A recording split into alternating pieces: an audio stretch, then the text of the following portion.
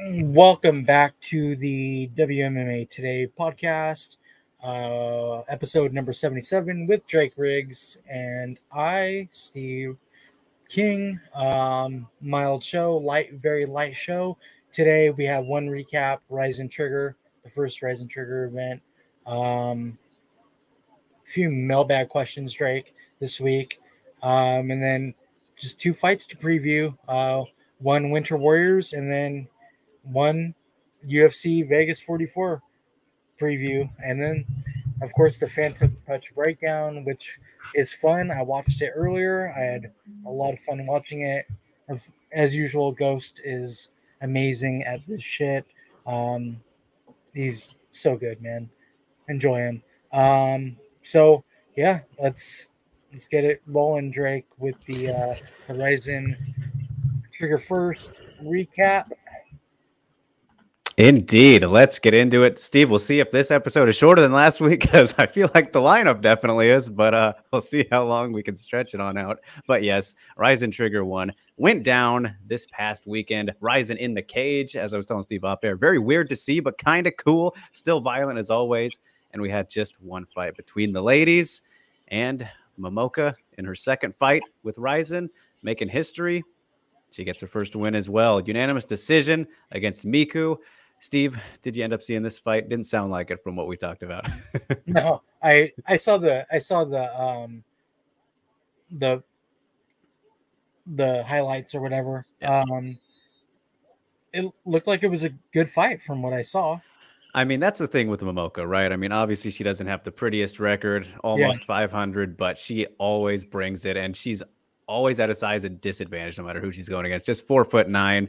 Same case here against Miku, but Miku, this was just her sixth fight, so dude, kind of a tiny dude. Yeah, 101 pounds, obviously, as you can see right there.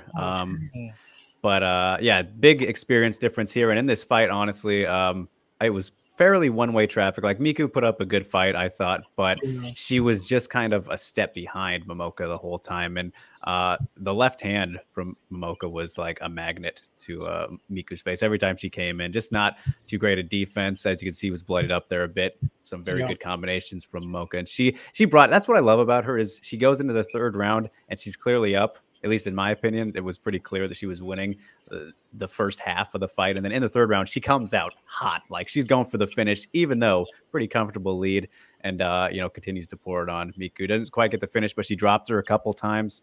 So, yeah, very good performance from her. And, I think Miku will be back. She was in there the whole time and kept fighting. But this was just kind of too big of an experience difference, I think, and Momoka really showed her that and was a step ahead, like I said. But it was definitely fun. I definitely recommend you guys to check it out if you did not see it, whether it is this fight from Momoka or the Rina Panchan one, which even though she lost, as I said, always puts up a good showing. So she did so again here, and you love to see it. Feel very happy for her because she had kind of gone on a rough losing streak. So what a way to do it in the cage. And yeah. So Rain's asking if it's on YouTube yet. I haven't even looked. Is it? Have they put it up yet? I don't think so. Yeah, I still had the stream, so I watched it the day after or whatever. But yeah, they'll be up soon, I'm sure. So yeah, it only takes a few days, and it just happened on Friday, Saturday morning. Yes, and for some reason I think, because I didn't catch this one live, but I think it started at about 4 a.m. our time, Steve. That seems wrong, but that's what like the countdown said, and I was like, I don't know. But either way, I did not catch it live. But yes, you should definitely check this one out when you get the chance. Cintro asking, and good to see you, sir. He says, Rise and Trigger, how do we watch? Forgive my out of the loop tendencies. No, it's all good. Same way as the regular Ryzen events. It's on live now. Makes it pretty damn easy. Yeah. Once you watch one event, I mean, that's how you watch all of them. Yeah, except for Landmark, which appears to be stuck on you next, which is a bummer. But that's true, Landmark. Yeah. We can't even watch Landmark. Yeah, so the workaround though for that, Steve, which is Hoops. I admit it is jumping through Hoops, but if you get a VPN and then subscribe to you next, of course. Exactly. That's the way that we would be able to watch it, is through a VPN. And I mean, if you don't have a VPN, you should get a VPN anyway. Especially if you're like most of the people who are in this chat are illegal streamers, or if you travel a lot, that kind of thing. Yeah, But that, hey, I'm not that about to not about to shill out here for Unext or Ryzen or anything. But if you think about it, it's only like $8 to $12 a month, and then you get more than Ryzen. You get like HBO and other shows too. So, that's true. I mean, hey, it seems worth it to me, especially if you want that good old Ryzen landmark, which we'll get more of too. But yes, intro, everything else though under live now, and then they upload them to YouTube very shortly after. So look forward to the Trigger event being on there soon as well. And Jimmy asked Momoka, did she lose to Panchan and Reina at some point? Never fought Reina, but yeah, Panchan was the first Ryzen kickboxing fight in history, and that was at Ryzen 30 a couple months ago. So yeah. Yeah, so Rue's here as well, says love this show, only show that no nonsense WMA talk, appreciate it. And James giving us a big flattering comment here as well, where he says most WMA shows are passionate about the sport, but this is the only channel that is passionate with a high degree of technical analysis not shown in other WMA channels. Hashtag WMA Today. My goodness, appreciate you, sir. Yeah, and Jim says, good to see me looking fresh. Well, it was just that time. It had been a good while since we changed things up, and I also shaved the sides of the hair on top too. So yes, very fresh for the winter season. A little bit counterproductive, but it's how we do it. So all right. Jimmy also asks, how does the cage affect kickboxing matches like this one? Honestly, it didn't really seem to here. Like I don't think they went and even touched the cage a single time in this fight. that's good. Yeah, so it was pretty much fighting. You know how if you in that picture, like you can see the black line, there's like the octagon inside the octagon, and how they always talk about it that way. And that's where they have to start behind that when the referee starts and everything. Yeah, they were pretty much in the center of this whole entire fight. Maybe there was a moment where they got close to it, but yeah, it didn't affect it much here whatsoever. Whereas in the ring, like sometimes, we'll see them go into the corners or whatever, but I don't know if it was just a case of how these two fought each other, or I don't know, kickboxing in this ring. It was Momoka's first time fighting in a cage, and I'm sure it was Mika's as well because she has less experience. So yeah, didn't seem to be too much of a problem. So yeah, that was Ryzen Trigger. As we said, just one fight out of 14 or so. It was yeah, a good event, I guess. I didn't watch it, but it seemed like a really good event. A lot of finishes. Oh yeah, Ryzen rules in a cage, can't go wrong. Plenty of soccer kicks and stomps, and apparently people are complaining, but what are you gonna do? It's what we want. But anyway, people complain. Yeah, indeed. And real quick before we advance through the show, Ghost, I sent you a DM about the Phantom Punch breakdown. Please check that at your soonest convenience, sir.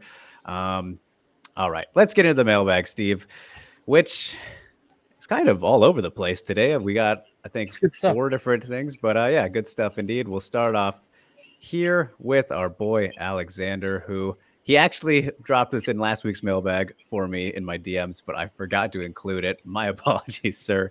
And it's because I didn't really have an answer, I think, is why I kind of forgot about it. But Alex is asking, where is Invicta? Where the fuck is it? Well, it's on the silver screen. It's in Bruised. Right? That's where they've been recently. No shit. I know. I was meaning to ask around, but I just have not gotten around to it yet, Alexander. But yes, I'm very curious what is going on with Invicta 2, especially since people were kind of anticipating an event around this time.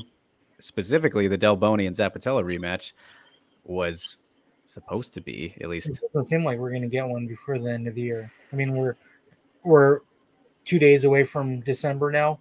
We're not going to get a Invicta fight by the end of the year.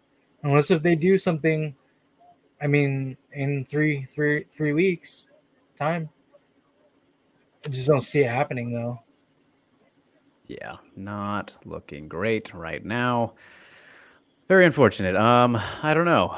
I still have to get to the bottom of this, Alexander. But yeah, I know more Invicta would be nice, especially I know a lot of people have been confused with the timing of this new deal with exactly. They have access and all that. Yeah, they have a TV station, that caters to fighting. And then their last one was a pay-per-view. Like, they're not even using that streaming service or that TV channel or whatever. It's weird, man. It's weird. I don't get it. You would think that they would want to push out one last event for the year, even if it's not a champion, even if there's no champions on the card. They can make a 5-fight card very easily. Oh yeah, would not be a problem whatsoever. So, yeah, hopefully January at the latest, right at this point, because I mean, dude, I can't even remember what the tournament was. The last event, wasn't it? Jeez, yeah, that's no good. That is no good. So yeah, I have to wait for Invicta, but yeah, I don't understand. Yep. But anyway, as we continue on here, all right, we got a couple from Sammy again, and a lot less ridiculous than last time. I appreciate you, Sammy. But we'll start out with Scott's here, just because I actually did look for this as he was asking. He says, "Hey guys, it's a little off topic, but since Drake just interviewed Handsome Stone John Lineker, check it out. Shameless plug. Can you tell me the name/artist of his walkout song for his fight with Troy Worthen at 1 on TNT, please? It was so good, and I want to add to my playlist. I love the show. Thank you, Scott, so much." So I think that was kind of all he said there. As we look at the other part, he said, "Just to be certain, I had the walkout on his DVR. Listened to it many times. He just can't find the answer to it." So I looked, Scott, earlier today and trying to rewatch the fight, but none of the videos I found had the walkout. Like they didn't show the walkout, because in that case, I was just going to go Shazam it for you and see. Right, that's exactly what I was thinking. I would just Shazam, and yeah, none of the videos have the walkouts. It goes straight to the fight. Yeah, maybe directly on Bleacher Report. I only looked at YouTube, but I don't know. Yeah, so I would suggest that though, Scott, if you can find a way to find the walkout again, and if it's on your DVR still, dude, you go do that, right? Go get it. Oh yeah, it's on his DVR. Shazam, use Shazam, or even if you have an iPhone, you can say, "Siri, what's this song?" Right. Just play it really loudly. "Siri, what is this song?" And it'll tell you, hopefully. But Shazam works. Yeah. And Ghost, I see your comment there. It's still not working. Oh, Scott said he deleted it. Wish I didn't delete it. Damn. Damn, that sucks. Well, I could still ask around for you, buddy. No worries. But yeah, we tried. We definitely tried for you, Scott. Yeah. Honestly, I saw the fight and everything. I mean, watched the event, but I don't remember. I don't remember his walkout. Must have been damn good though. Yeah, was it a good song or what, Scott? What was it? What? He's going through this much trouble. I think it's got to be good. Yeah, what type of song was it? All right. Well, we tried. We'll get to the bottom of this. Hopefully he comes out to it again for the Fernandez fight. Oh yeah, he's fighting soon anyway. Yep. All right. So I got two here from Sammy. We'll start with this one since I think it came in first.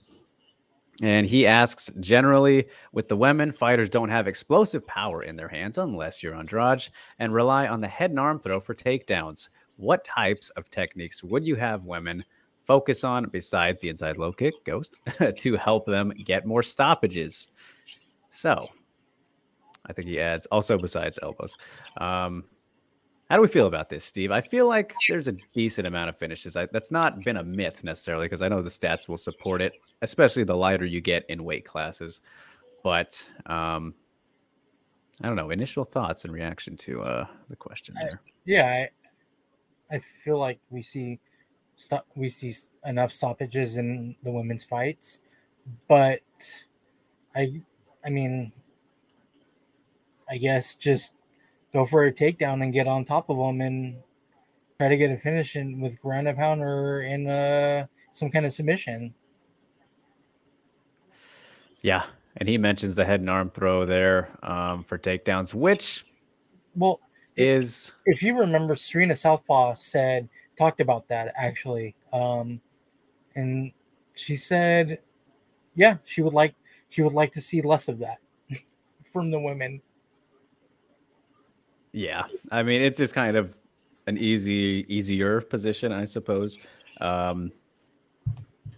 And well, what I wouldn't necessarily say that they rely on it, Sammy. It's just maybe, like I said, easier to fall into, maybe sometimes literally. But Yeah, I don't know.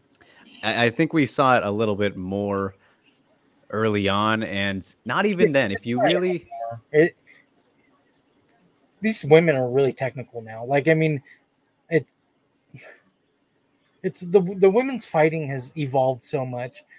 They're really good guys. Like, they're phenomenal fucking fighters. They've evolved a lot. It's not the women of the early 2000s anymore. yeah. And what I was getting at though was like, I think if you look at fights before Ronda, which there's plenty, there is plenty. I Yeah. feel like you actually will not see the head and arm throw done too much. I think it was just kind of the wave of styles like what Ronda presented, and obviously Randa Marcos kind of came in there a little bit, and these fighters who kind of had more grappling, maybe stronger backgrounds, would utilize them a bit more. But really, I don't think it was as common as it kind of got blown up to be, because we saw Ronda kind of do it and finished, in those positions a lot. Exactly. That's what she did. Yeah. So I think we definitely do see it more than we see in men's fights, but yeah, I don't know if I'd ever say it was something that many people have relied on. I mean, you don't see Misha Tate going for a well, she's a wrestler, Steve. yeah, exactly. I mean, Holly Holm, she's a striker. She doesn't do it, and she didn't. She was a striker. She's a kickboxer, boxer. She never did that shit. Yeah, very true. So Ghost, yes. Yep. First off, Tammy, there are no finishing techniques that will shut someone's lights off. Finishes come from a space of opportunity and context. And I'm assuming he's still writing. Oh, there it is. But if we talk about techniques that could cause damage, it's probably Panchin's front kick to the triangle kick. That move sits women down in kickboxing. Yeah. Well, you heard it there. So,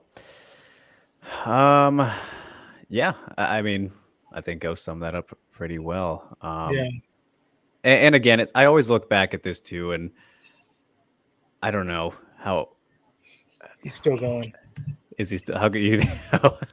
But if we talk about techniques that could cause damage, oh no, that's the same one. They came up twice on mine.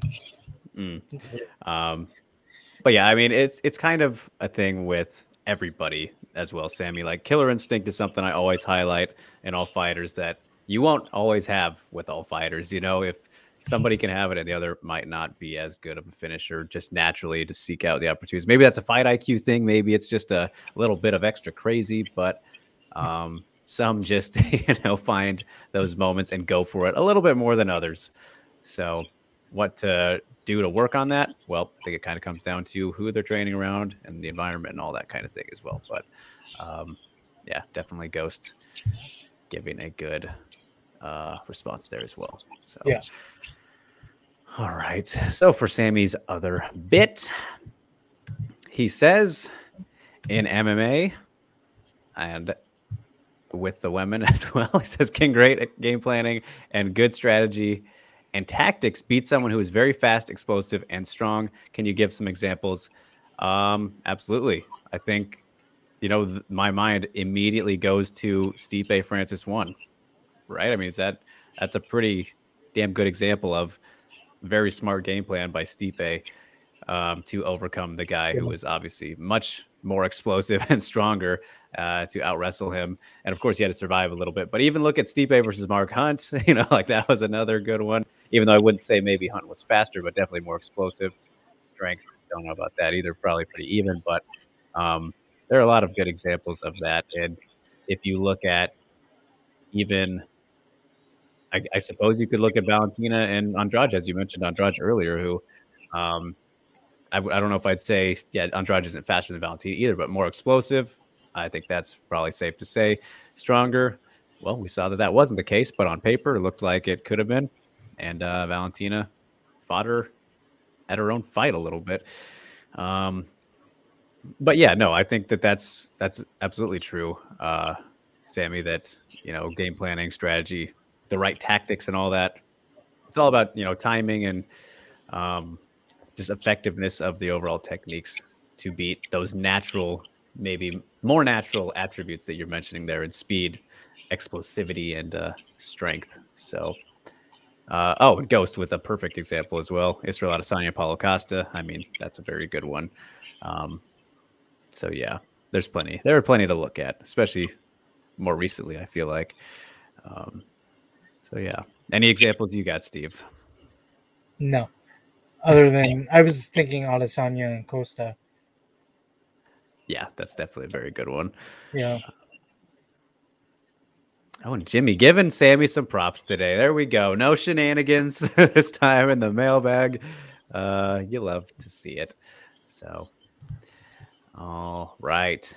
Well, that's the mailbag, Steve. And so, with that in mind, we are already getting to the preview, you guys. So if you want the show to go a little bit longer than an hour or maybe 45 minutes today, ask away because we are very light. And it looks like we give us examples. Give us things to talk about for the end of the year show. Yes. Since you guys are all here, list them for us. And I'll type them into my phone as you guys say what you want us to put on the end of the year show for awards and whatnot. Indeed. As we're having technical difficulties with the Phantom Punch breakdown as well, which is going to make this even shorter. So is it not coming up? It's getting copyright issues. So it doesn't look great right now. Fucking bummer. Yes, but hold on, actually. Who the copyright? DMCA on YouTube? Yes. From the UFC? Yes. Those fucking bastards. But he linked it to me. He linked it. We might be in luck here because I do have it on Google Drive still. So let's see if I can get this to work real quick before we get into the preview. All right, we're good. Never mind, guys. False alarm. I got it. Ghost, don't worry. The day is saved. The day is saved for now. Just a little Maybe bit we late. should put them on a drive from now on. I know. We've been talking about that. Yeah, it flows a lot nicer that way anyway. But this one's a doozy though, so we gotta show this one. That time that you were gone, I couldn't get mine to load at all. Right. Like it kept like doing the buffering thing, and I was like, dude, it's not my internet. Obviously, it's not my internet, Yeah. Centro with a sigh of relief saying, "Whoo, yeah, don't worry. This one, I think this has to be our biggest one so far, Steve." I think it's a really good one. I watched the whole thing that day that he sent it to us. I watched it because I don't know. I guess he caught me at the right time, I guess, and I watched it and it's really good. It's a long one, actually. Yeah, nearly 20 minutes. So get ready for that, everybody. And Go says, we talk about strategy and tactics a lot, but 90% of fighting is just being in shape and toughness. It's the last 10% where at the elite level, where tactics and strategy is important. Hard to disagree. James says, Weili versus Andrade is an example of timing over strength. That is true. And especially explosiveness and speed, the way that Andrade came at her. My goodness. Centro says, I would have lost my mind if no Phantom Punch. Don't worry. We got it under control. Y'all should be kissing my ass now. No, I'm just kidding. Stamina. Here we go. He's got Fight of the Year, of course, mandatory. Raspberry Dud Fight of the Year. That's always a good one. Fighter of the Year. Yes. Best performance. Okay. Most declined fighter. Might be a little too negative there, but we'll look into it. Most improved. That's good. Best finish. Okay. Technical turnaround of the year, says Rain. That's a good one. Worst game plan from both Jimmy and Jin. Yeah, at the same time. Okay, yeah. Are they the same person? Scott asks, what do we think of Bruised? Steve, I have not watched it yet, but I will get around to it. No, I haven't watched it either. I want to. I mean, it's on Netflix, right? I don't know. Is it on Netflix? I'm pretty sure, yeah. Oh, yeah, then I'll for sure watch it at some point. But yeah, no, not yet. Sounds like it was pretty decent though. Yeah, I've seen like some lists. Yeah, I've seen some lists of people saying top 3. You know, it's in that mix with Warrior. Here Comes the Boom. It's the best one. Yeah, definitely. Oh boy, we got best technique of the year from Rue. Most violent fighter of the year, says Scott. That's a good one. Most violent finish. Yes. And Stamina says, it being on Netflix equals no sense of urgency. Hee as Ghost says, Bruised. Rue, there's your Fan of Punch breakdown of Valentina. Shots fired. All right. Plenty of good suggestions, though, right there. So definitely get onto those when we can. But before then, once you're all done there, Steve, we will get to One Winter Warriors taking place this Friday, December 3rd, wherever you are in the world. As we have most used technique coming from Jimmy. That one will be hard to narrow down. Best walkout of the year, says Scott. Well, of course. Of course, got to get that one in there. Yeah, Scott's all about the walkouts, I think. Yeah. But anyway, we have the conclusion finally of the one atomweight Grand Prix that has fallen into shambles. It's just good to get it out of the way. It's been highs and lows with this thing, man. An absolute nightmare. As Scott adds, comeback fighter and comeback fight of the year. Yes, always good as well. Why don't we pick the best Fan of Punch of the year, huh? Why don't we pick the best breakdown? Well, I mean, to narrow one down, that's too difficult, isn't it? Well, no, that's a vote for you guys, actually. You can decide that among yourselves. Yeah, I actually have a favorite. It's tough. It's tough. I really loved last week's. I really did. The Ayaka ones, I think, stand out a lot. The Ayaka ones are really good. Yeah. So... 2 Ayaka ones, right? Yeah. Mm-hmm. 2 of them. Yeah. But let me tell you, this one is really good. Yeah, we still got to wait to see what happens at the end of this one. Jimmy says best Fan of Punch. Yeah, that's like a poll question or one of those brackets. We'll have to find some bracket generator and do a tournament for the best one. Oh yeah, you can do that. Yeah, indeed. But anyway, this week, you guys, let's talk about Stamp versus Ritu. They ended up making it to the finals. At least Stamp was an original. Ritu was supposed to be, and then she lost in a stupid fight that shouldn't have happened. And then they put her back in because India. So now here we are. They made it. They're taking on each other for a chance to fight Angela Lee. At least they've been able to make this happen pretty quickly after all the nonsense. And, you know, still have this happen by the end of the year because it was not looking like it there for a minute. So Rue says best/worst use of question of the year. Jesus, man. So you want us to put people on blast. That's a low blow right there. Scott says best and worst post-fight celebration and interview of the year. I like the interview one, of course. But yeah, those are solid. So, Stamp versus Ritu, Steve, how are we feeling about it? Well, now that we're here, if Ritu gets stamped down, which she will, it can end very quickly. Stamp is obviously not a ground fighter. She's a Muay Thai fighter. She's a striker, right? If Ritu, which she probably will, get stamped down, it's a wrap, man. She's a mauler. She's kind of like Habib Tatiana Suarez type of a fighter. Once she's on top, just not as good. Just not as good. Yeah, still a good ways away from Yeah. from those two, but Like that type though, that type of fighter. That trajectory, right? Yeah. Robbery of the year, says Jimmy real quick. That's definitely a good one, and I probably agree with that. Flagrant shenanigans of the year. These are hilarious. Yeah, I mean, so I literally just rewatched both of their fights in the semifinals earlier today. Yeah. So that was the Olsum fight for Ritu, and then Stamp beating Julie Mezzabarba.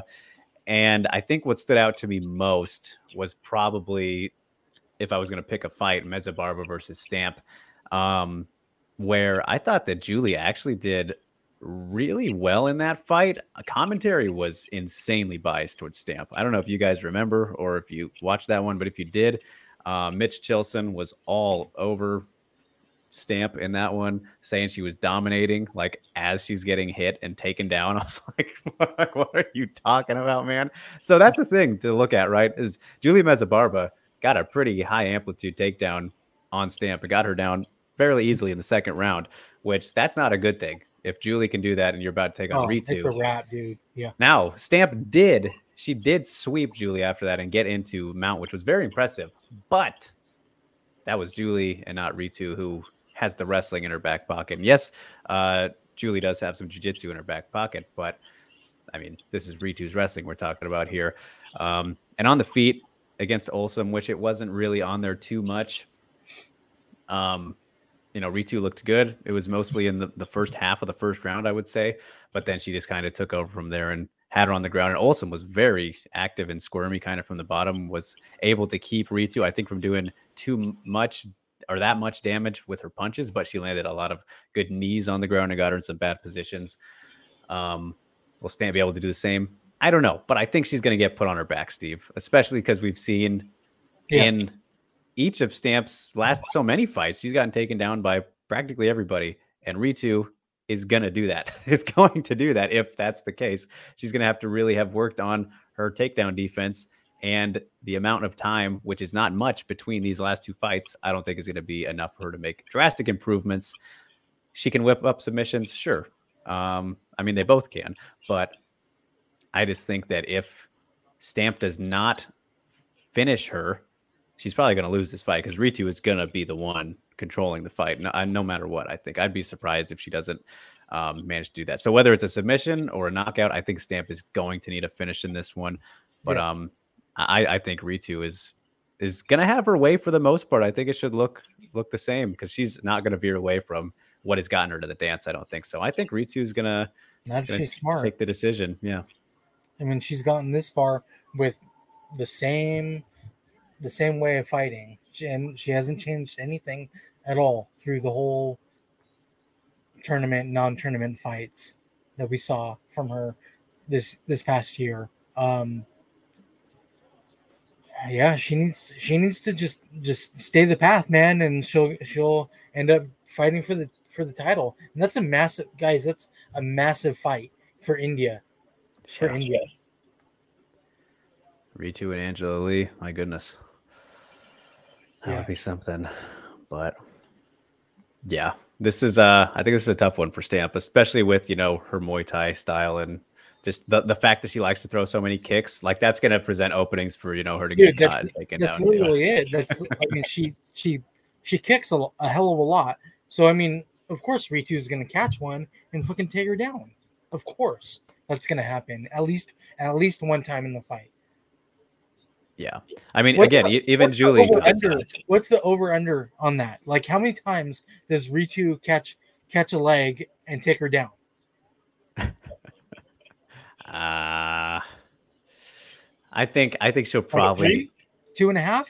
That sounds good. That's good. I think she'll probably stop a bit, after it happens so many times. Yeah. After the first one, if she gets up from it. Right. Yeah. Right.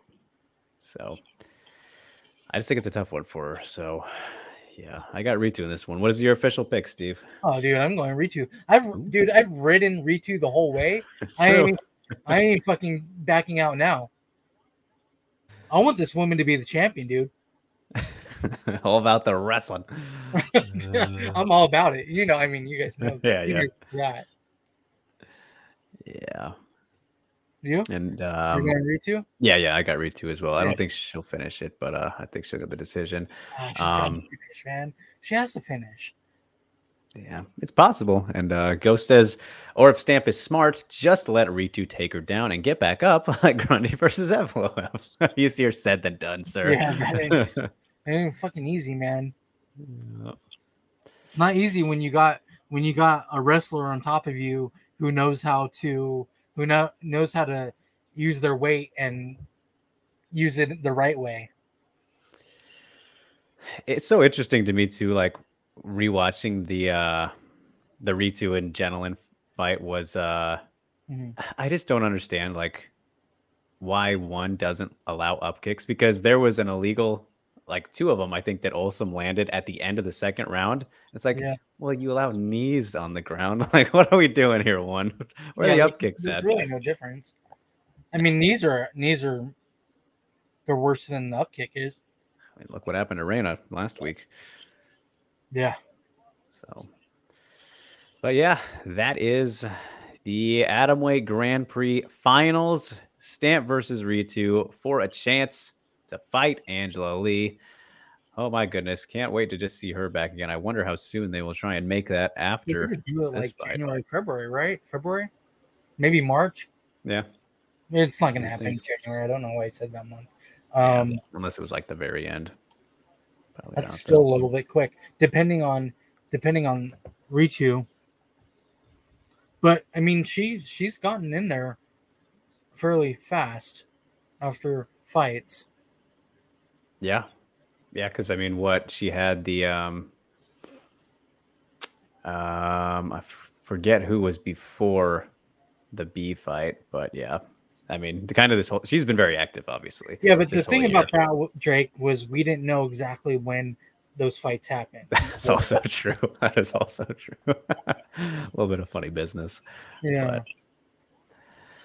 either way, just ready to put this thing behind us because it has not been easy to get here. Like it was. Remember when we were like all about it at the very beginning when one came looked out? Great at the beginning. Yeah, we were like, holy shit! An atomweight tournament goes on to fight Lee and all that, and then dude, it just took a rumbled.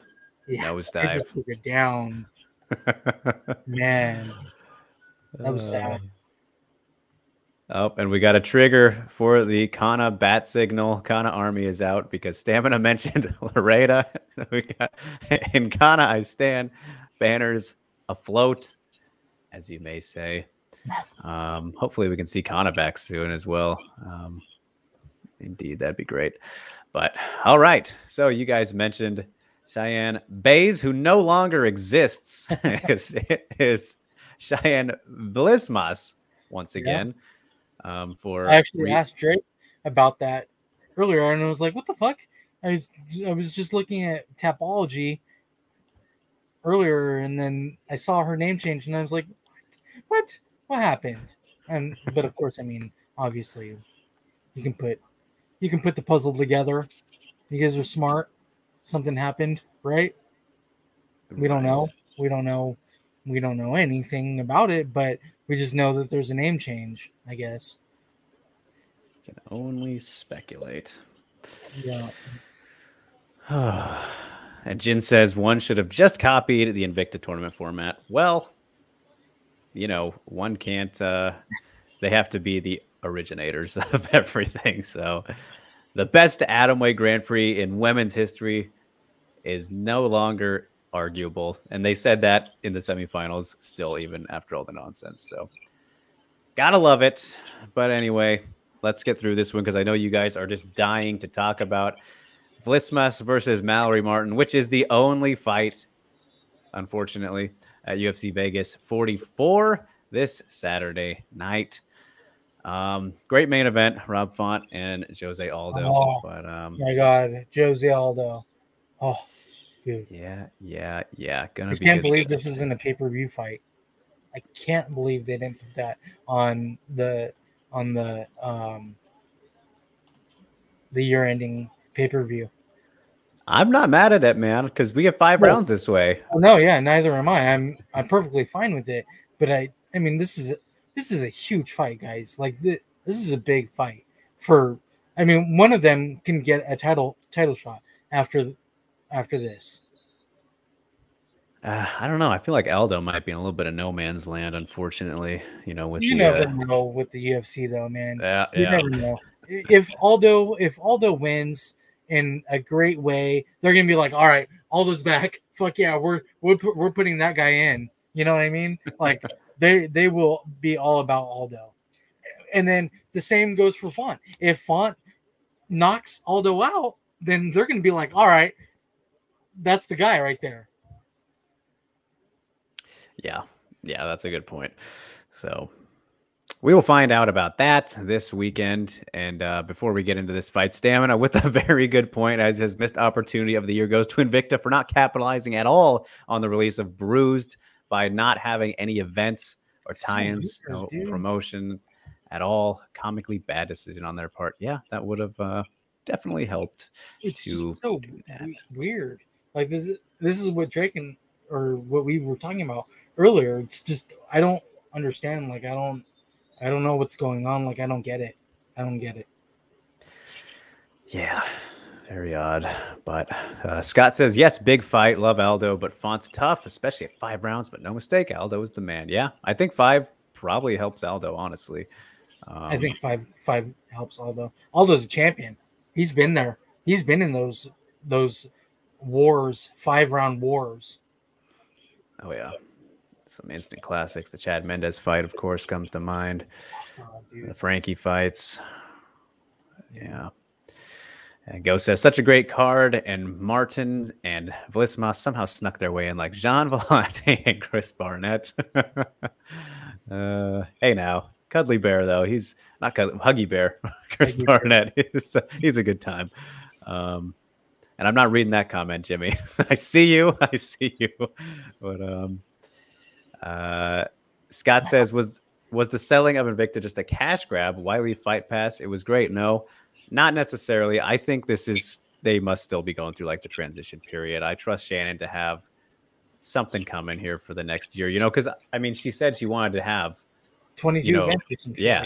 So maybe it's kind of, all right, we'll ramp it up here once the new year. And that's hopefully anyway, but that's the idea is, all that great stuff going forward. So yeah. And Carrie is hyped and excited for this fight. Glad to see it. Welcome in, Carrie. Thanks for tuning in. All right, so let's talk about it, Steve. Let's get out of the way. Martin versus Cheyenne Vlismas. How do you feel about it? I think that it's fairly interesting in regards to I have trouble kind of seeing how it will go. I favor Cheyenne just because, as we've seen specifically in Mallory's UFC run so far, her fight IQ has just been very poor. It's been not great in these last 3. I mean, first fight was against Verna. Verna just Verna on her, which is going to happen.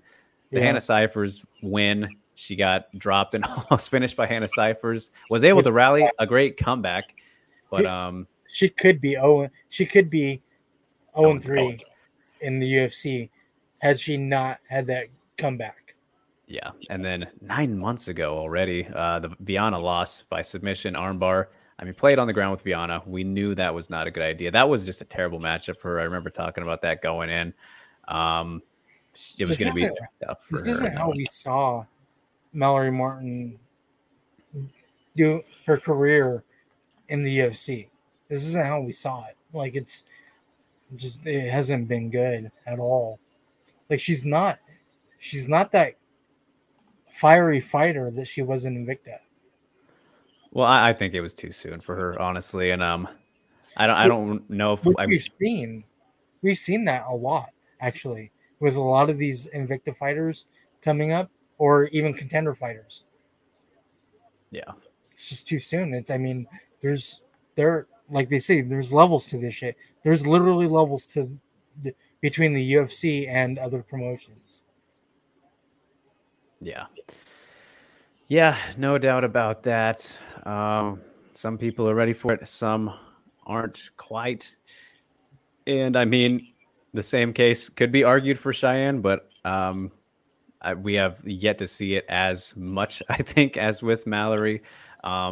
Just in comparison to those last two fights in particular, yes, got beat up pretty good by Montserrat. And then after that, really was, I hate to say that, knockouts or anything like that are lucky necessarily, but I mean, the Gloria DePaula one was about one of the luckier knockouts that you will see, just because Gloria completely decided not to block her face when she stood up, and just terrible timing. It was just very bad on Gloria DePaula's part, obviously. That was a great knockout. Yes, it was very, very nice, but really that's definitely a rare situation for the wrong reasons. You guys can not like Cheyenne for your reasons, and I mean, it's fair. You can like who you want and dislike who you want, but you can't say that knockout wasn't good. Like, it was a really good knockout.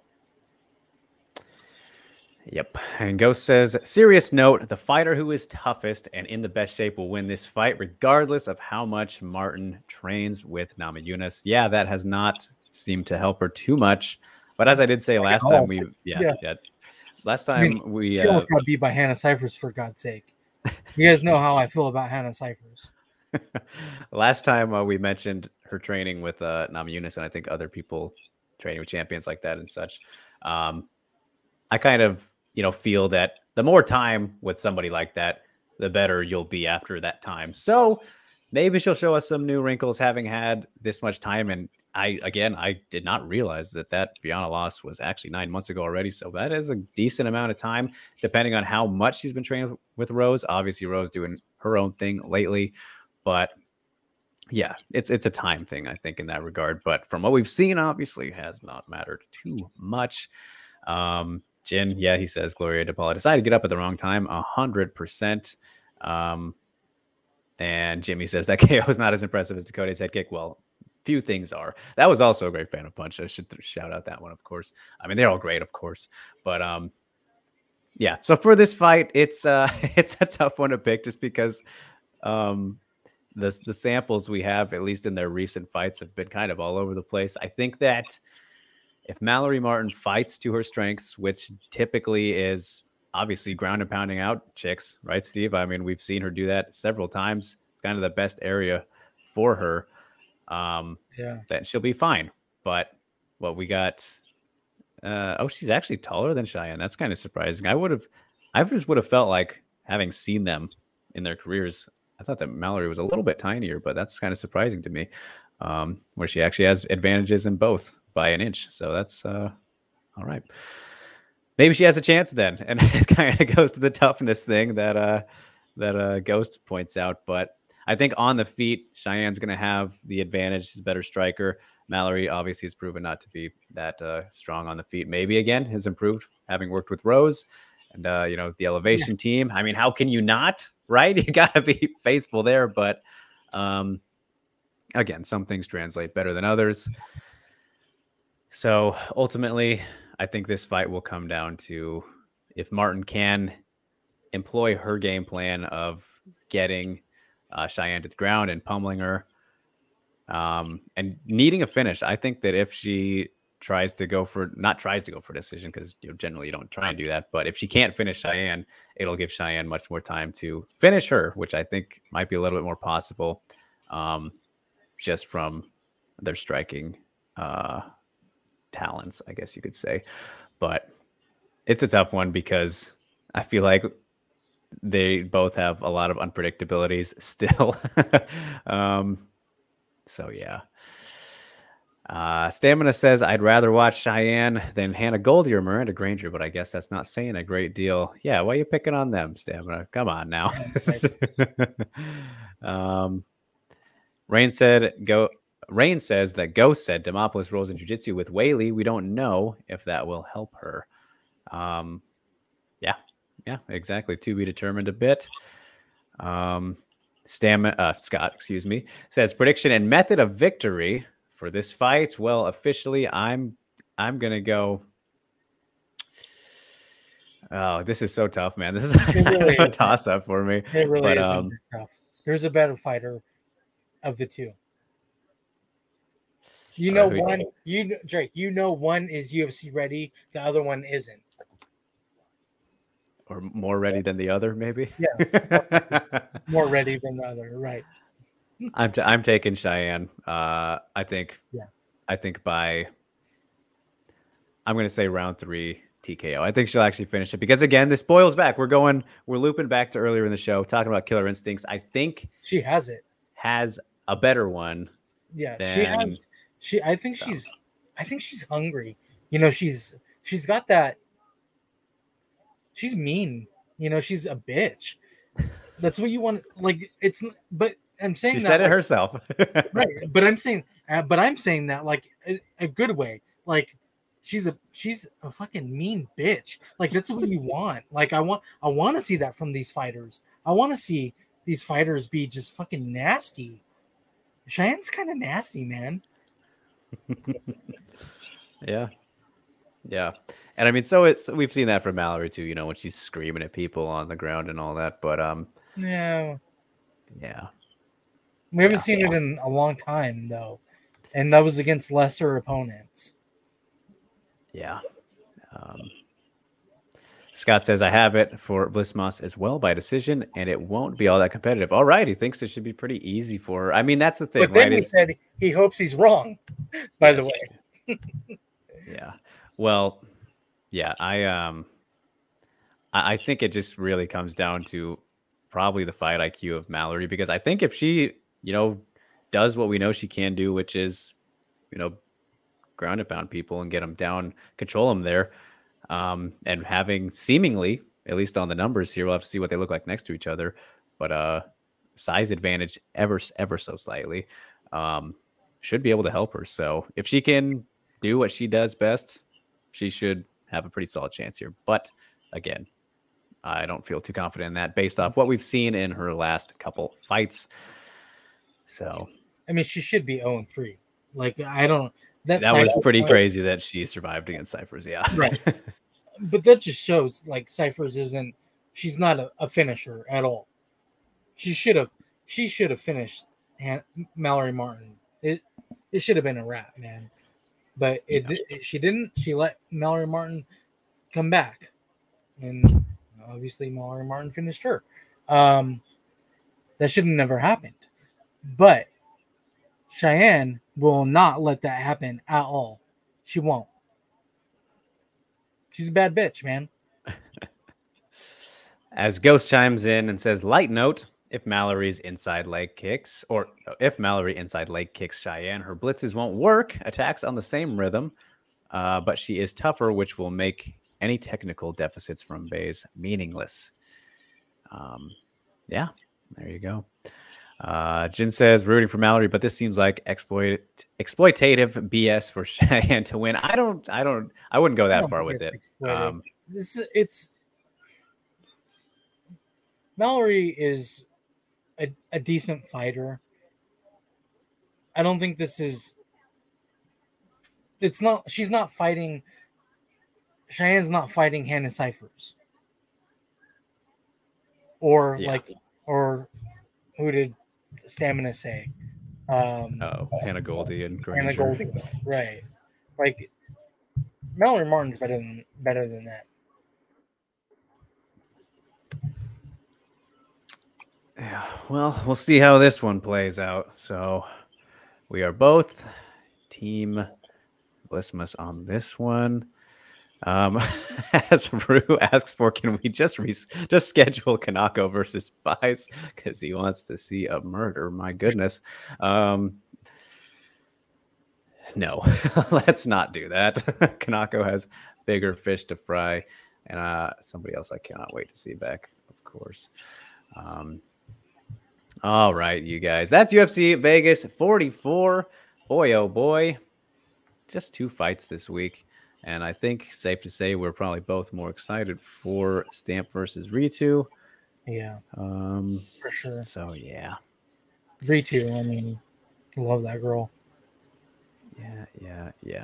And Scott says, do you think Martin will attempt the Bulldog choke? I mean, if it's there, sure. But you can't really predict a Bulldog choke, I don't think. Oh It would be boy, fun. That would be that'd fun be though. fun. Could you imagine how pissed off Cheyenne would be if she got bulldog choked? Just the Like most she's not a good loser at all. to lose by a bulldog choke. Yeah, could you imagine? Ay. That would be hilarious. I could imagine, but all right, you guys. Ghost gave us the spoiler last week. Let's get into it right around the hour mark. Great timing, actually. Fan of Punch breakdown number 17. It is Ketlin Vieira versus Misha Tate. A little bit of a double whammy, not more in favor of one fighter over the other. At least from what I looked at, I guess we will find out right now. Steve watched the whole thing. He got the pre-scoopty scoop, and we'll get into it. No technical difficulties to be found. So here we go. Google Drive for the win. As we go full screen here, and let's see, can I zoom a little bit? Boom, boom. Nope, it's zooming outward when I zoom in. How weird is that? All right, well, that's okay. All right, popcorn ready, says Cintro. Attaboy. I remember when Cintro first saw his first Fan of Punch breakdown, he's like, what should I expect from this? Well, now look at him. Now look at him. He's got the popcorn. He's got the popcorn. All right. Vieira versus Tate, a study in positional fighting. Every fighter that has been taught by Trevor Whitman understands 3 fundamental positions in striking: on the tracks, on the fence, and squared off. On the tracks, close stance means that your lead foot is lined up with your rear foot and your rear foot is lined up with the opponent's lead foot. On the fence is when your lead foot is lined up with your opponent's lead foot. When your opponents turn towards you, you counter them. You can't counter them as they are stepping to readjust their position.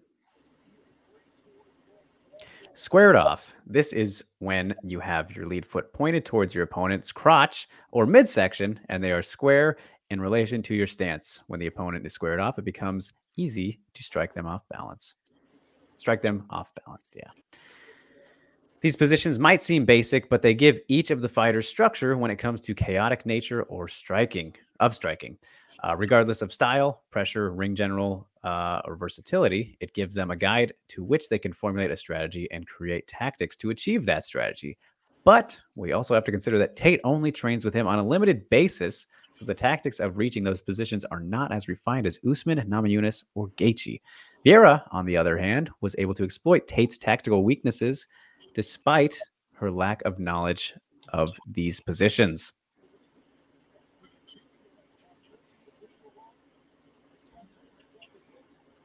Round 1.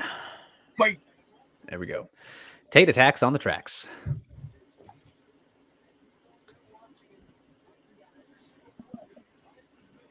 Jab to the chest lands while Tate gets her head outside Vieira's lead shoulder.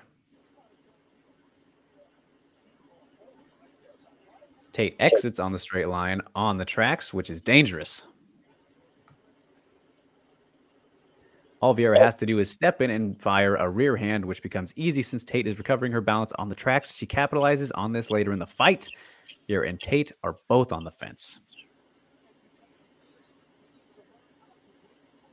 Vieira L steps to regain balance and create a new angle towards Tate's lead hand. Tate attacks on a forward line while on the fence as Vieira is circling towards Tate's lead hand.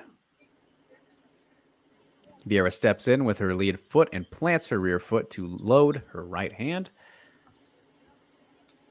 Tate is now on the tracks and stuck in the mud since Vieira attacked while Tate was stepping. When you take a step, there is a moment where you need to regather yourself back to stance. Vieira timed that step perfectly. Rear hand misses, but the elbow lands. The rear elbow lands. Both fighters are now on the tracks.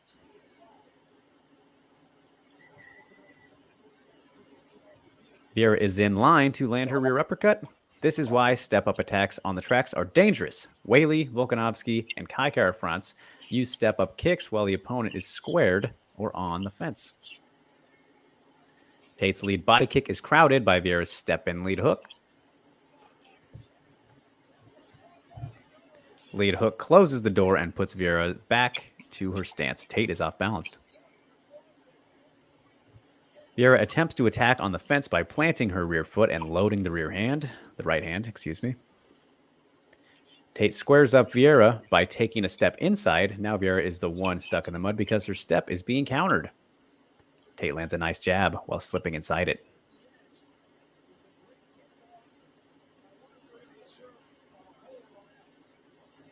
Both fighters on the tracks.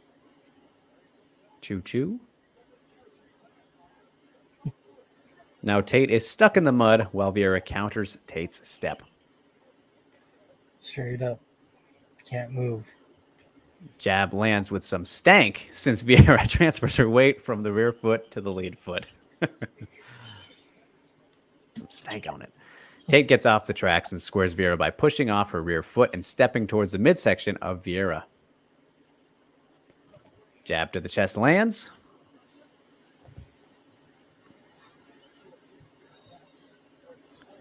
Tate takes a sharp step towards the lead hand to put Vieira on the fence. Tate squares up Vieira by going from the fence and stepping inside and lands a jab to the neck. Vieira takes a step back to get back on the tracks and does a nice job parrying the rear straight. Vieira takes an L step to create a new angle and regain balance.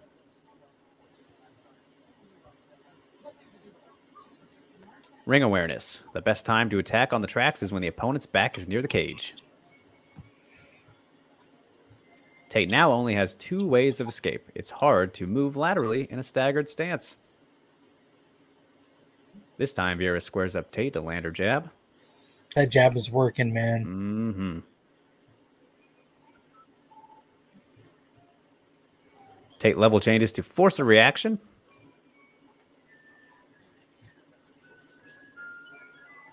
Vieira tries to sidestep to Tate's fence.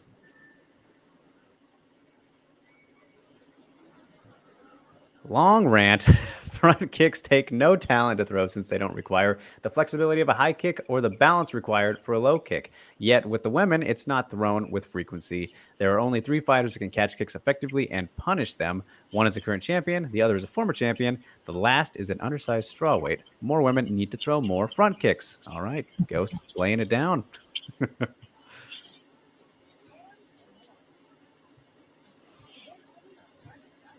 This is the setup that Rose used to lance Joanna with lead jabs. It's a throwaway rear straight that brings the rear foot forward to allow her to close distance quickly for a lead jab. Counter hook lands beautifully, but Vieira and Whaley were gun shy and had a bad understanding of distance, quote unquote. Getting sassy he is now.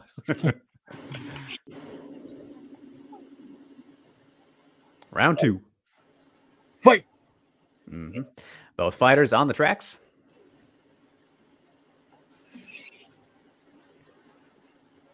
Tate is overextended due to Vieira parrying her arm down. Tate tries to exit by flanking the lead shoulder line with her rear foot. However, she squares herself up for Vieira. Vieira squares Tate up after the exchange. Hard jab lands as Tate steps in while squared off. Both fighters take a linear retreat, which is way too common in MMA.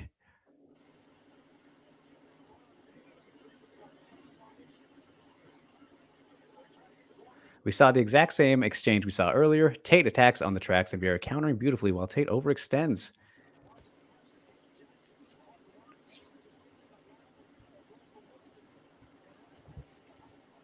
Tate shuffle steps from the tracks to a new position. Tate is Vieira squared.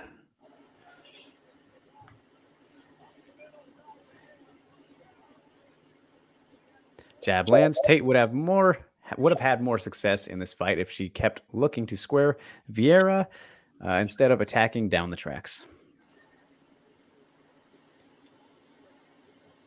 Tate has Vieira squared off.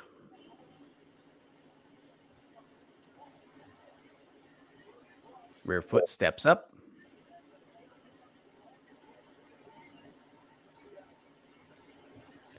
Lead front kick lands, stopping Vieira's advance. That was nice. Mm-hmm. It was needed. Vieira lands her jab while Tate moves in on the tracks. Big instep allows Tate to close the distance while Vieira is leaning back. Since Vieira leans back, Tate is able to land her rear straight. Leaning back is not the best defense when on the tracks like this. On a hair trigger, Vieira fires back by pushing off her rear leg to fire a rear straight, but Vieira was gun shy, quote unquote, and doesn't understand distance, quote unquote. I appreciate the sass here. Vieira fires her rear hand while Tate is trying to L-step. Ooh, big rear hand lands while Tate is trying to regain her balance. Vieira was just touching Tate. Yeah, man.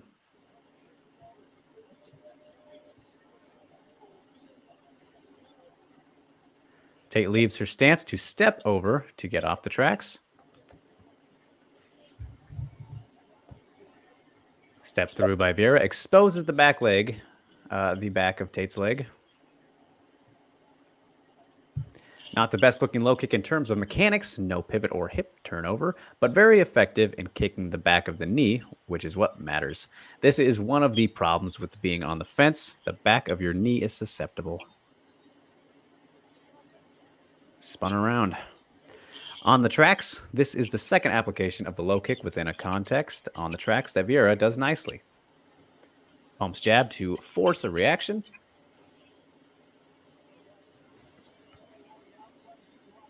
Vieira slips inside to the low kick. However, the kick is not the best since Vieira doesn't slip deep enough. Lovely left hook to close the door, but people keep saying that Vieira was gun shy. That is true. That is. Even the commentary said this. On the tracks.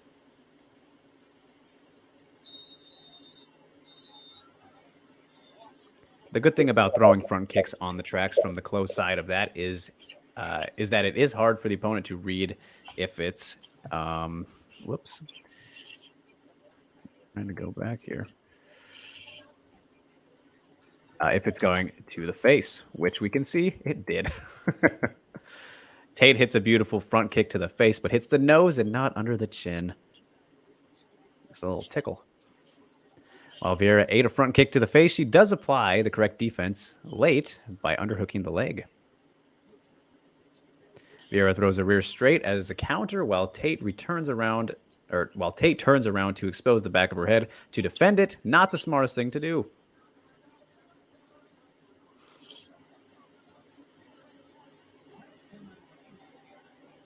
Tate would have had more success on the tracks if she brought her rear leg up like in this exchange. Bringing the rear leg up allows her to close distance unexpectedly since it presents a false distance.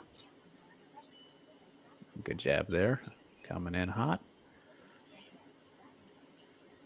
Round 3. Fight. There we go. Round 3 to 5 have all similar. Whoa. Too quick. Have similar exchanges from round 1 and 2, so only the instructive moments will be highlighted for the rest of the fight. Fair enough. Tate has a long stance on the tracks.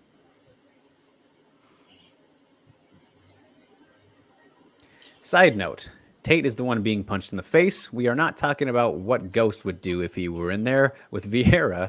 That's for his fantasy fiction book. But we are talking about what a very good fighter should be doing against her.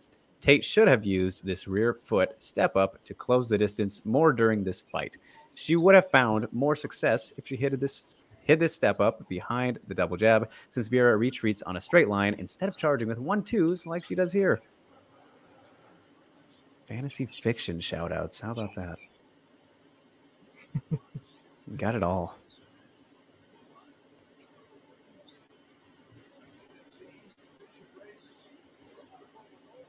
Kicking the trailing leg of an opponent is always a good thing. Doing a step inside low kick while the opponent circles away is even cooler.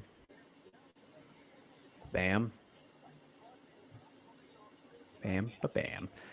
While Tate tries to position her body low so she can kick high, her eyes makes the attack obvious.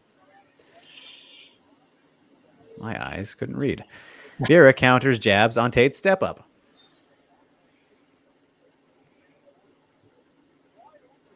Vera ends her combination with a rear straight while Tate is off balanced.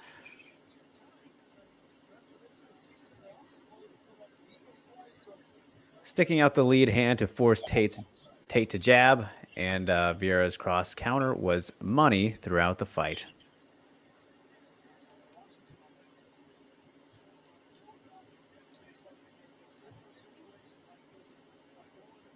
Tate level changes with a rear leg step up. This is another great way to hide the step up, but not done nearly enough by Tate.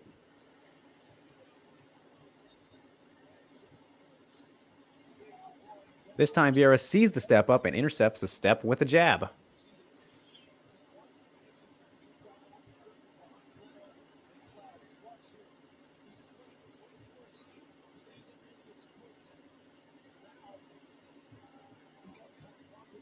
All right, little pause here.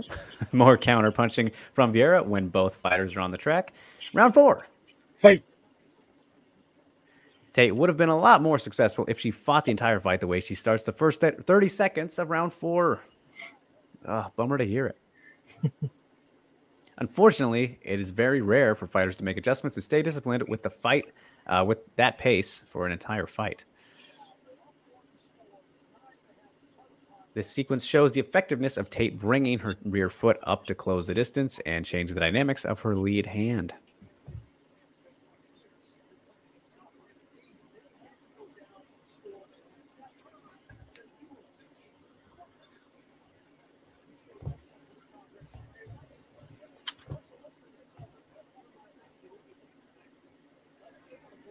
Swanging.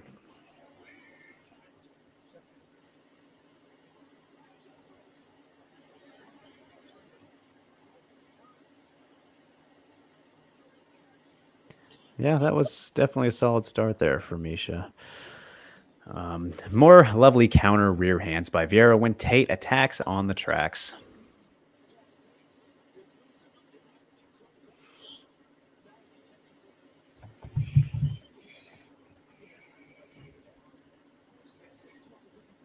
Gave her a little Stockton slappy there.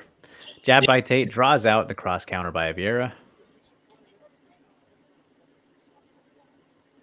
Tate level changes once Vieira's hips square up for the cross counter, using convincing boxing exchanges, understanding how Vieira likes to counter, and entering with level changes would have been a great strategy for Tate.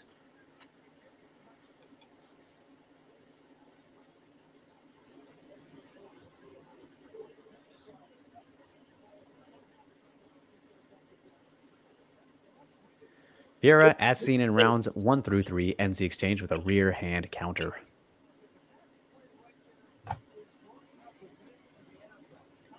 Just sneaks it on in there. Everyone in MMA needs to throw more front kicks.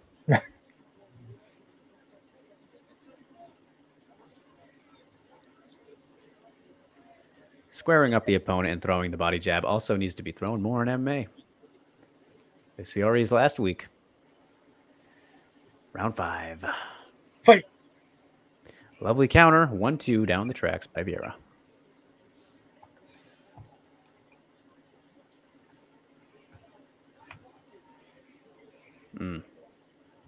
Yeah. She had that all day. Oh, yeah. Tate threw one front kick in each round and was very successful with it the few times she threw it. In future fights, she can build a strategy around building a foundation with the front kick.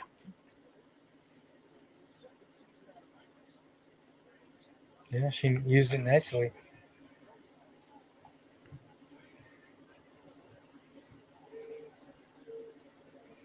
While not set up with deception, Vieira did a great job firing her jab while both fighters are on the tracks. Her jab was so precise. Yeah, look at that. Just touching. Yeah. Touch and go. Touch and go. Yeah. It was fucking working, man. That whole fight.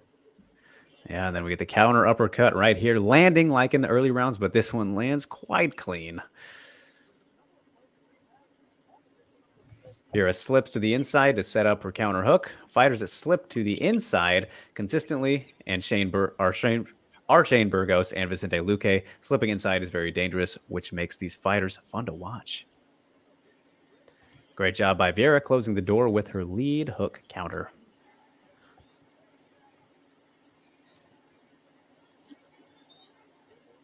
Breaking the posture with a collar tie and punching off the clinch break is something every MMA fighter needs to do more. Y'all could learn.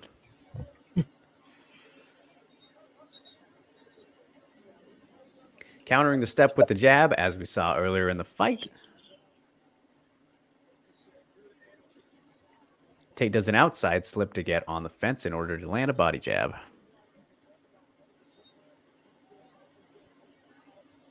Quite possibly the coolest moment of the fight. Disappointing, it only happened once.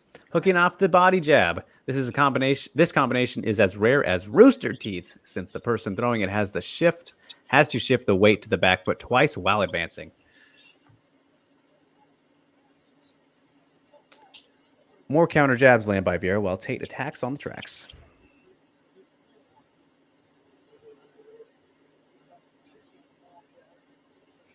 Another counter jab by Vera. All right. Money. Vieira did a great job managing distance and firing counters on a hair trigger. Although Vieira normally has a pressure fighting style against Tate, she fought with patience and timing. Why is it the case when a pressure fighter decides to change their strategy with a measured approach, they are often labeled as gun-shy or doesn't understand how to manage the distance? Since when is it ever smart?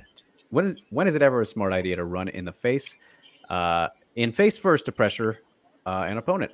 If someone can generate KO power, wouldn't it be smart to use creative entries or counters instead of brawling, quote unquote, like some of the quote unquote intellectuals of the Twitter mailbag seem to want? He's calling out specifically the mailbag, Steve. My goodness. I told you guys this was a good one. Juicy. Juicy. All right. Well, what do we think about that, Steve? I mean, it was literally the amount of time as the whole fight.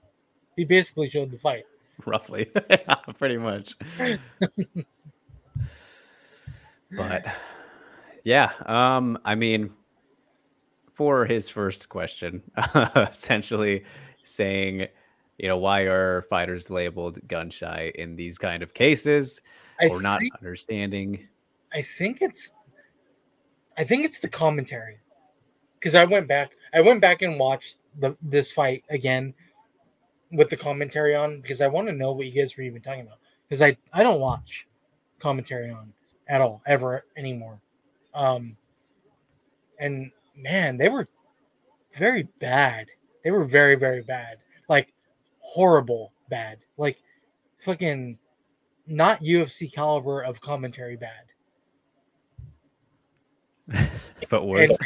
And I think that since it's Daniel Cormier, a champion, he's saying his words, and it's going into people's brains, and they're thinking, since it's Daniel Cormier saying it, it's got to be true, and that ain't fucking true at all. I don't care who it is. It could be God himself fucking saying that Vieira wasn't using her jab right.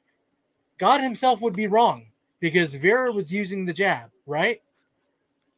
Yeah, she was. Yeah, and it was fucking clean, and it hurt Tate through the whole fight. Look at Tate's face after that fight. She was mangled up. That was basically because of the jab, man. Yeah. It was the commentary. The commentary is atrocious. So bad.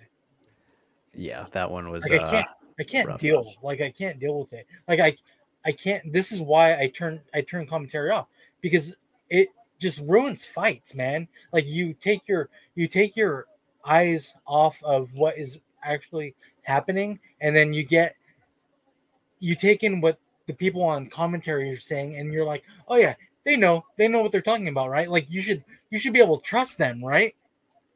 Yeah, I should. Yeah. No, you fucking shouldn't. Yeah. Yeah. I mean, yeah, I think you summed that up very nicely. I was essentially going to say that they say that because they don't know what they're talking about. But I mean, that kind of goes hand in hand. I don't know. I mean, ultimately, I think it's also got to just be general ignorance towards the fighters specifically. Yeah, Like, I for sure. promise you, for some unknown reason, like a lot of people probably has seen Caitlin Vera for the very first time in that fight, unfortunately. And I noticed even before the fight, there were a lot of people who very clearly did not know who Misha Tate was. I was like, geez, It's all these unbelievable. casuals out here. She's literally a champion. She was on the tough, one of the most watched tough shows with Ronda Rousey, of course. I mean, Ronda helped out a lot, obviously, because that was at like her peak. But Misha was there. She did her job in that show as well. How the fuck does anybody who calls themselves a fan of MMA not know who Misha Tate is? I understand Caitlyn. I understand that. Fine. But not knowing who Misha Tate is, what did you just started watching like a year ago? Probably, right? And those are the people who you should not be fucking talking to on Twitter or Instagram or Facebook or YouTube because they're a bunch of idiots. Mic drop. There you go. Yeah. Well said, sir. I think then as for this second part, Ghost, you know you answered that yourself. You pretty much answered your own question. So yeah. And I just love all the interaction that this segment brings because I have not checked the comments since we started because It I'm, opens up their. A lot of people were saying, it was a boring. I'm about to read them, Steve. It I'm about wasn't to a good read these fight. They comments. were saying it wasn't a good fight. No, before they Oh, were right, saying right. it wasn't a good fight and it was boring, whatever. It really wasn't boring at all. Like it was actually really, it was a really high level, good fight, great fight. 5 rounds, 5 rounds of greatness. Yeah, it was quite good. But yeah, I was saying I love the interaction this segment brings because there are 68 unread comments that I have yet to see. So let's go through them because we do that every week anyway. Always very fun to see the reactions of the people here. And if Alvin showed up, because he did. Oh, wonderful. Just wonderful. So let's see. Where are we? Okay, I think I got it. Bum, bum, bum. Oh, I went a little bit too far, maybe. Hold on. Killing time. Oh, popcorn is ready for Centro. Right, there we go. Jimmy says, I did not enjoy this fight, but if anyone can change my mind, it's Ghost. Can't wait to see how it evolves here. Rain says he hated this fight. My goodness. Stamina says, wow, okay, I'd expect Hughes. This. Okay, they're talking about the other fight. He says, but Ghost is so cool. I'll give it a try. Is that Justin Gaethje and the pictures in the beginning? Yes, James, it's him and Whitman. Jimmy says, this is so cool. Positions and striking. Jen says, man, Ghost with the diagrams, always. Rue says, what a start. Such a cool concept on the track, squared off, and on the fence. Rain says, WMMA Today plus Ghost Phantom. These guys saying better than there's a other few people. of them in there. Don't read them all. Okay. A bunch of people. I really do appreciate what Rain was doing, but yes, yeah, no, fair enough. Caught me there. James says, who knew that this fight was so technical? Well, the ones who watched it. Rain says, yeah, but those, he's still talking about that. Centro points out the stank. Yes, I enjoyed the stank as well. Rue says defense tracks and squared is the theme today. Yes, it is. There he is. Alvin! Good evening, gentlemen. Wow, just came in time for the Mr. Phantoms breakdown. Yes, there you go. Rue says, geez, I wonder who those three women are that can catch kicks. Jimmy says, ghost calling out Yusuf. Yeah. Centro says, haha, didn't someone from the mailbag say that Vera was gun shy? Probably. I don't remember that specifically, but yes, I'm sure that's exactly what it was referencing. He's calling out Yusuf. Oh, was that Yusuf? Okay, see, I'm all over the place these days. James says, squaring people up, that's a neat trick. Jen says, no inside low kick this week. There was one, right? There was one. He was a little, that was probably before. No. Yes, brilliant. Plenty of front kicks. Jamie says, oh man, Vieira has good distance control to be able to force Tate to overextend. James says, throw more front kicks, people. Damn. So squaring off is a positional technique that can help anyone. Yep. Jen says, I thought the fight was boring, but when you look at this breakdown, I missed so much stuff. Fucking commentary, man. Rue says, spicy talk by Ghost, but who is he referring to? With 4 question marks. Stamina says, saucer of milk needed after all these catty video captions. Alvin says, I love the display of heart and skills by these two, but this makes me appreciate both fighters even more. You have me on my seat right now, Mr. Phantom. Oh, getting Alvin fired up. Jin says, Ghost isn't making fun of either fighter. Who is he referring to when he says gun shy or managing distance? James is laughing. Fantasy fiction book got them all cackling. The unmitigated sass. I'm so here for it, says Stamina. Indeed. Jin says Ghost with his fantasies about Ketlin. Rue says so spicy today. Rain says, oh my God, he has fantasies about Vieira. Syndrome, maybe Tate should have listened to Ghost. Citro says, I saw JHK say that Tate had not improved. This is clearly wrong, man. How does Ghost do this every time? Jimmy says, Misha looked good for those first 30 seconds. Yeah, I mean, that was a great start in the 5th round, the 4th round, whichever one it was. James says, so disappointing that Tate couldn't maintain that pace. Easier said than done, right? As Ghost pointed out. Jen says, holy crap, this is going every single round. I told you it was a doozy today. You did the whole fight. Yeah. Rain says, off nice. Nice front kick there by Tate. Is the front kick the new inside low kick, says Rue. James says, front kick is the new inside low kick, guys. Yes, he's repeated him. Rain says, lovely jab and counter uppercut. New appreciation for Vieira. That's great to see. Citra says, Ghost just solved the boring fighter. Everyone just slipped the inside. Rue says, countering to the step is brilliant. James says, holy shit, Ghost is obsessed with hooking off the jab, and Tate just hooked off the body jab. Skip that one, but that's a good one. James says, Ghost calling out Yusuf. Centro says, I think we just found the Phantom Punch breakdown of the year. I mean, in length, it's definitely the largest. A lot in there. Good one.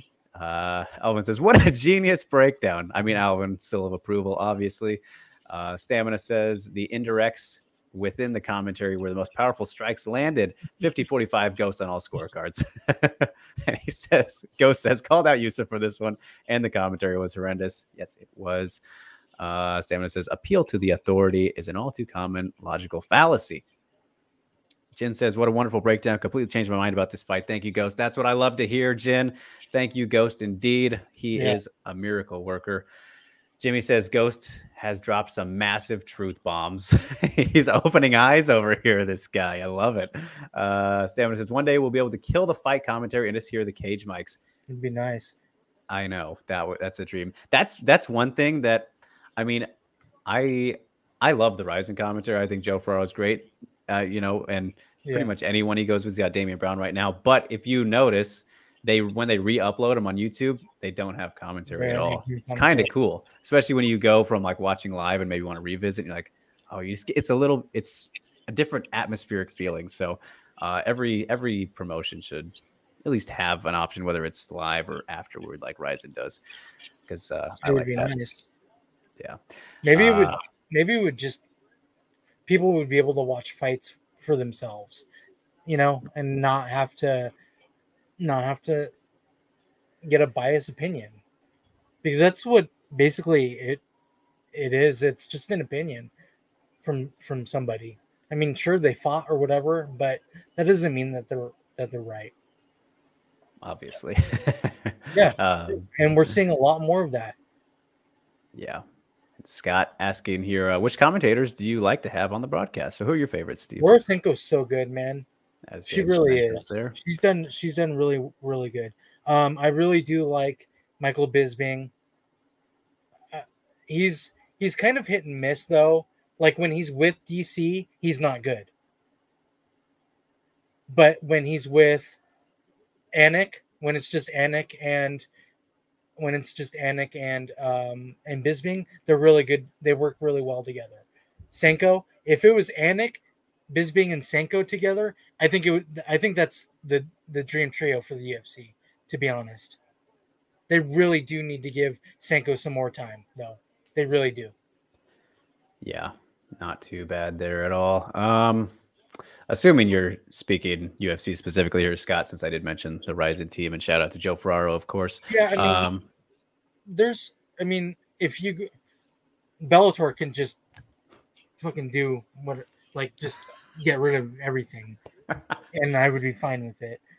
But like, there's for the UFC, which is obviously the most watched MMA product. Most rotating groups too. That's true. Yeah. I actually did like Dan Hardy on there. I was gonna say Hardy and Gooden were pretty solid. I like them with Felder too. Like, you throw him in. I mean, I'm fine with just the two of them. I think they should. I mean, Hardy and Gooden were really good together. We're not going to see them again. Well, unfortunately. But of course, for me, I think I really like Dominic, of course, and I know he's gonna get flagged for that. Dominic's my guy. I love Dominic. Him and DC are like the same person. No. Yeah, they're both assholes, dude. Like, they're both have these like opinions, and don't fucking put Bisping and Cruz together. Oh my god. Why did they do that? Yeah, they're kind of similar to Joe and DC, like having a little bit too much fun, whatever you want to call it. But I think I do like Paul too. I think Paul Felder's pretty good. So if I was to have like a trio, maybe Anik, Dominic, and Felder, I can take most people with Dominic and Anik, but yeah, I don't know. I do enjoy, for like from an entertainment standpoint, Joe Rogan with Dominic and Anik, just because Dominic always tells him like straight up if something's wrong. Like, I love that, and that's needed for Joe, definitely. Yeah, so that's true, but we haven't seen Dominic in there for a while. Yeah, it's been a long time. Yeah, well, I mean, he's in fight camp right now, so yeah, that's why. Yeah, but Jimmy says applause for Ghost. Rue says Ghost eye for detail is something else. It sure is. Rain says Ghost was able to change my mind. Hell yeah. He appreciates the compliments. Stamina stands up and applauds.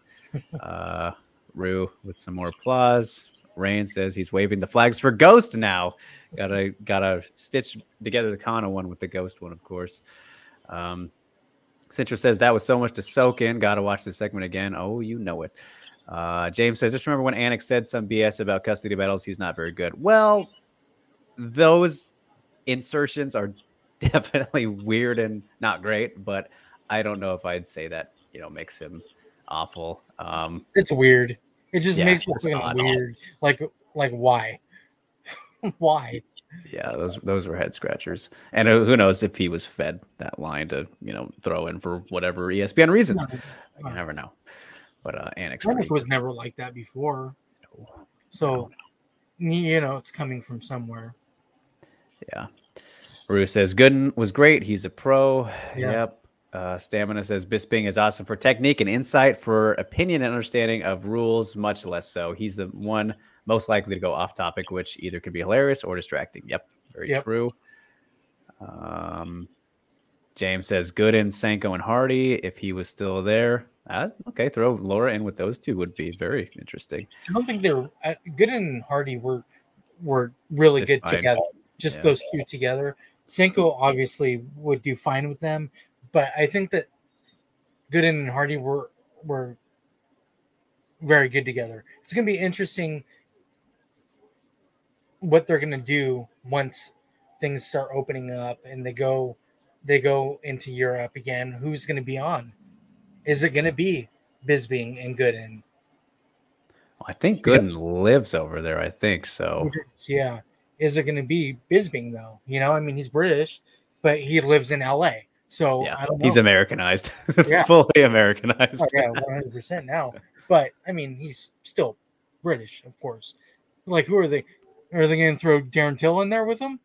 Oh my God! Can you imagine that train wreck? No, that would be fucking amazing. Oh boy. Yeah, Cintro says Rojogan is bad at commentary. Jen says honestly, no commentary is best. Rue says Go should just do fight companion. James says, yeah, why is he doing that? Oh yes, Jimmy points out. Remember when Joe Rogan said Jan was eating Stylebender's feints? Oh, good times. Good times, and my oh my, thank you for spending it with us, you guys. That was a whole lot of interaction. Love to see the enthusiasm every single week. Love to see the great analysis that Ghost Phantom provides us ever so kindly. And I'm glad that I could get that to work because it wasn't looking great there at the beginning of the show. So yeah, good shit there as we reach the end, right around the 1 hour 30 mark. Once again, same as last week, and surely we'll go longer next time with more to talk about. Hopefully, I mean, what UFC 269 is next week, right? I'm gonna be on the road again. Had a little break here, getting back to Vegas, so that'll be fun. But in the end, we have reached the end. So don't forget, you guys, follow us, like, share, and subscribe at Drake Riggs _ at Steve K MMA, at The Scrap News. You already know. Follow, like, share, subscribe. Audio versions on Anchor and Spotify now. Just search WMMA Today and Google Podcast or whatever. I just know the two main ones. I know I tried to get them on other stuff and kind of gave up, but because Spotify's big, Anchor's there, whatever, where it is, and you're here live anyway for the most part. So I appreciate all you guys. Steve, anything this week? Not this week, but there's going to be MMA Inc. coming. Hell yeah. Yeah. Awesome news. As for me, as Scott mentioned, did speak to John Lineker this past week. That is out now. You can check it out on bjpen.com. Talked to him ahead of the Bibiano Fernandez fight, which was supposed to be this week, I think, actually. But of course, event has been pushed back. So he will have to wait for his title fight, but hopefully sometime soon in January-ish. Also spoke to Erin Blanchfield, finally caught up with Cold Blooded. Very fun getting to chat with her. She will be fighting next week at UFC 269 against Miranda Maverick. So we'll be there for that. Good stuff. MyMNews.com for that one. Great getting to talk with her about plenty of things. And then who was the other person? Kyoji Horiguchi, of course, the Ryzen champ, looking to get back his bantamweight title. There is Bellator this week as well, you guys. We didn't talk about it because no ladies, but he's fighting Sergio Pettis on Friday. That's a good fight. Gonna be probably the one I'm most excited for this week, honestly. I mean, great UFC main event too, but I love Horiguchi. He is phenomenal. Sergio Pettis is also very good. Really good. Yes. So champ versus champ battle. Champ looking to get back the belt he never lost. Gonna be awesome. So yeah, check out the chat with Kyoji. He's a very funny guy, and he's learned. Steve, he barely needed his interpreter. Awesome. He was pretty much just speaking English. So still, amazing. A little rough, but he pretty much did very well there for the full 20 minutes or so that we talked. So always a good time with Kyoji. Very fun, funny guy. Check that one out.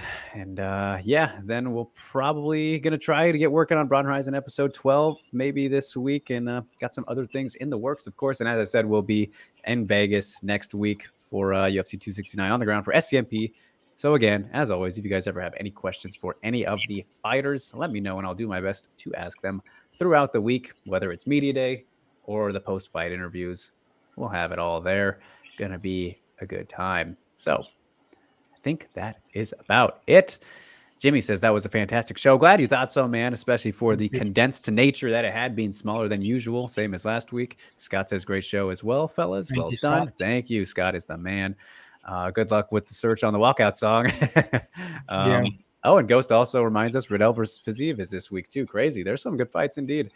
And Stamina says Sterling work from all involved until the next installment, Scrap Packers. Indeed. So, Steve, let's send it on home. Let's get out of here. I'm pretty hungry. I'm glad we didn't go that long. I'm starving right now.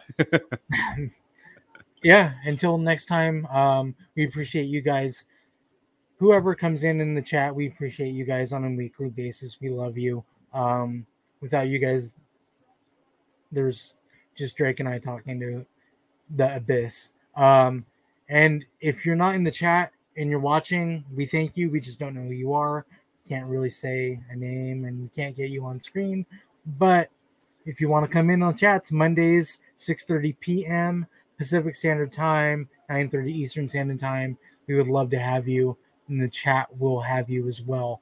Until next week, guys, enjoy the fights. They're going to be fucking amazing. Peace.